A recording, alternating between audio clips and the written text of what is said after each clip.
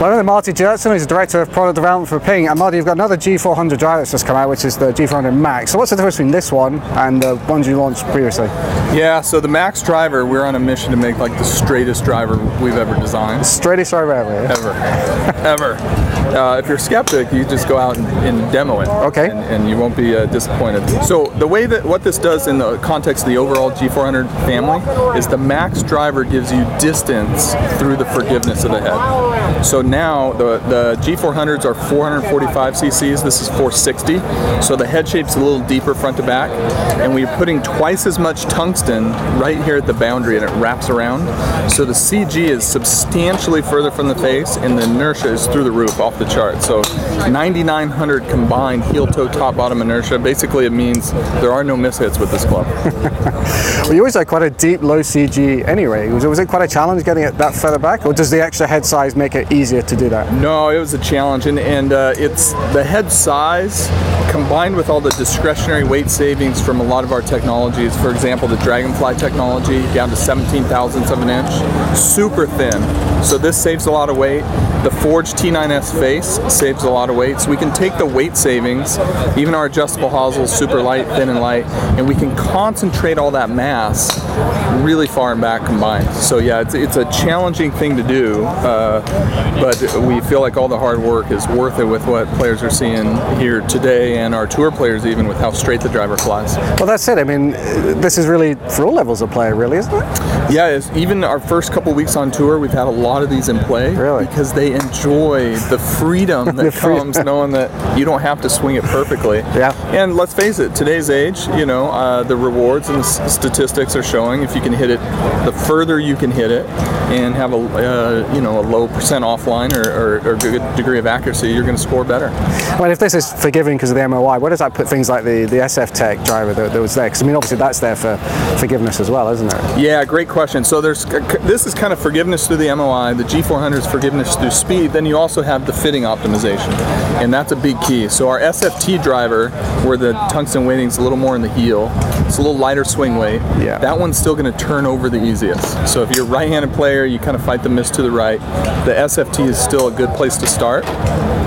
Then we have the low spin LST, and that's a really good driver if you tend to just spin it too much. Maybe your swing patterns hit down on it a little bit, and you want to reduce your spin characteristic to optimize your trajectory. So within this family, now we have some great options. The SFT is going to turn over the easiest, then the Max, then the G400, then the LST from a left-right biasing standpoint. Okay, so would this be a higher spinning driver then, if you're talking about the LST for sort of high spin players? We would kind of categorize this in the G400 kind of medium from a spin standpoint. Right. We've still been able to get a lot of our tour players into this, but I think your everyday player, this is optimized kind of right in the sweet spot, where the LST is more on the low end.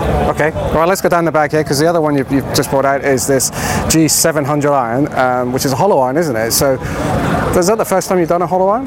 Yeah, it's where we're bringing like a metal wood-like construction. I mean, we've made like a crossover clubs, which is kind of an iron, kind of a crossover. We've had a driving iron type thing, but this is the first time through the whole set, all the way up through the sand wedge.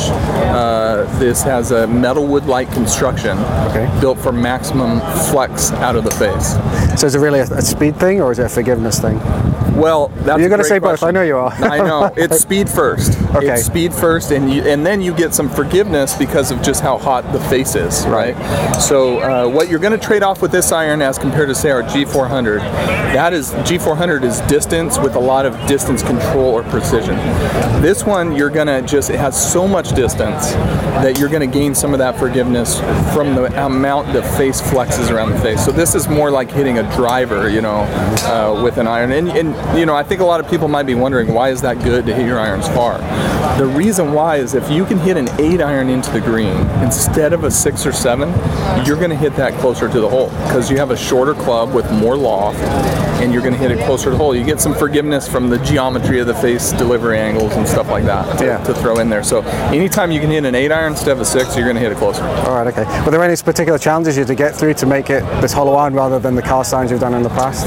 Yeah, so I think the big thing thing is like selecting the right materials. So the face material we're using is a Miraging C300, and we really utilized all of our learnings that we had with developing the G400 fairway wood and hybrid that also utilize this Miraging steel. The material is really useful because it's strong and flexible at the same time. And again, that's kind of a very unique combination. And then the geometric challenges with trying to meet the sweet spot of an iron that goes far and high. There's a lot of distance irons in the market, no doubt about it. The irons that are kind of chasing distance. Yeah. What this iron does that is absolutely unique is towering distance. Players will be absolutely amazed by how high this goes. And it's not spinning. I was going to say, is it a lower spin then? It's a low spin, high trajectory. Okay. And you might be wondering how we did that. It's how the face moves during the impact. So very high ball speed. Okay. Launch is very high. It kind of launch flexes, so the face top rail relaxes during the impact, similar to our G400 iron. And then when you get that extra ball speed, it's allowing everyday players to have the tour trajectory in their iron. Super high, but not spinning a ton.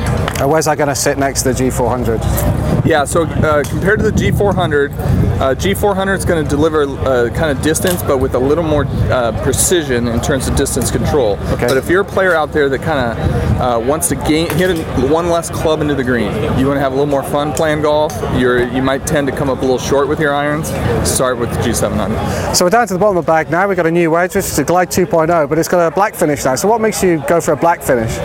Yeah, so we were kind of inspired a little bit by our tour players who were looking for a wedge that looked a little more compact, and on a sunny day like today could eliminate some glare, especially when you're shot making around the greens and have the face open.